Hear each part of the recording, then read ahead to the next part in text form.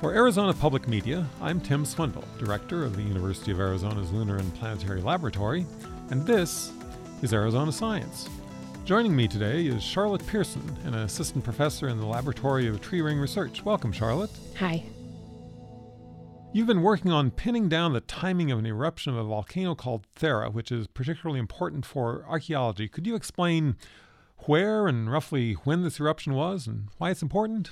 Well, the where is the easy part. The where is it's in the Mediterranean Sea. It's a small island that we've probably all seen pictures of. It's Santorini, this beautiful volcanic island, blue sea, black crescent-shaped island, which is the exploded volcano. And all along the cliff tops, you have all these lovely little houses and beautiful churches. And it's just the most picturesque, idyllic kind of Mediterranean island. But it's also a volcano with a very exciting and active past. So that's the where. You asked about the when, and the when is the big question, because when we're studying ancient civilizations, volcanoes offer us something quite special. What they do is they put out a layer of ash around the whole kind of wider area.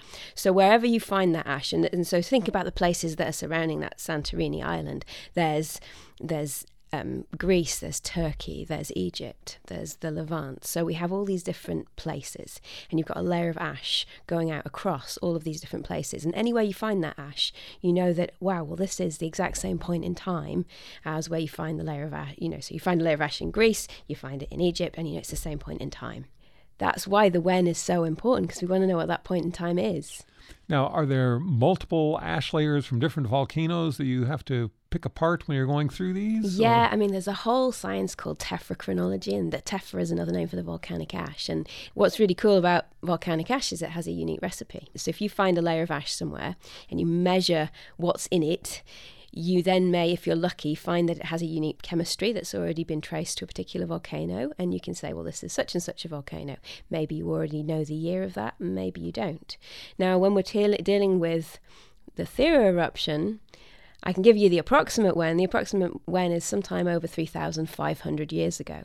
So obviously we're beyond where most of our modern accurate records when these things happen extend to. So that's why it's been such a question. And so what have you done to pin down the exact year or decade, whatever it is you're able to do? Well, many researchers have been working on this problem for decades, because it was such an interesting story. You've got these amazing cultures going on in Egypt and in Greece. You've got the Minoan civilization on Crete. Incredible people, this rich material record where you can look at these pictures of frescoes of what people looked like, and you can, really get in tune with the archaeology of the period. But then also there's this amazing scientific debate, because there's this eruption and everyone wants to know when it is. And they've tried lots of different methods of dating it. And when I was an undergraduate at University of Wales, I was reading about this topic, and I found these two papers, and they're by people in the Tree Ring Laboratory with their co-authors. One's by Val LaMarche and Katie Hirschbeck, who were working on bristlecone pines, and one was by Martin Monroe and Mike Bailey, who were working in Ireland at the time on Irish oaks. And what blew my mind was that Irish oaks and bristlecone pines both agreed that in the year 1628, 1627 BC, there was some kind of unusual event which made growth really, really difficult.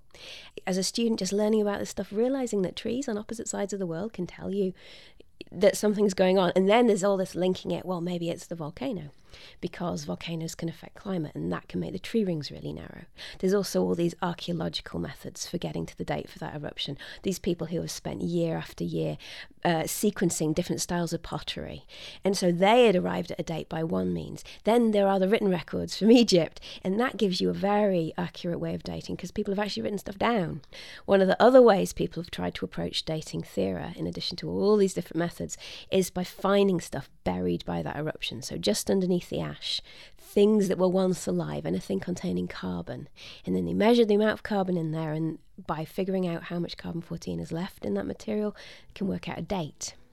And I'd always found that curious and interesting, and there have been whole conferences devoted to debating this out, and just to read all the different sides of the argument is just so fascinating to hear different people's approaches and sort of maintaining an openness to figuring this puzzle out.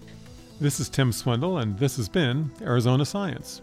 You can also listen to this and other Arizona Science segments by going to the Arizona Public Media website at azpm.org.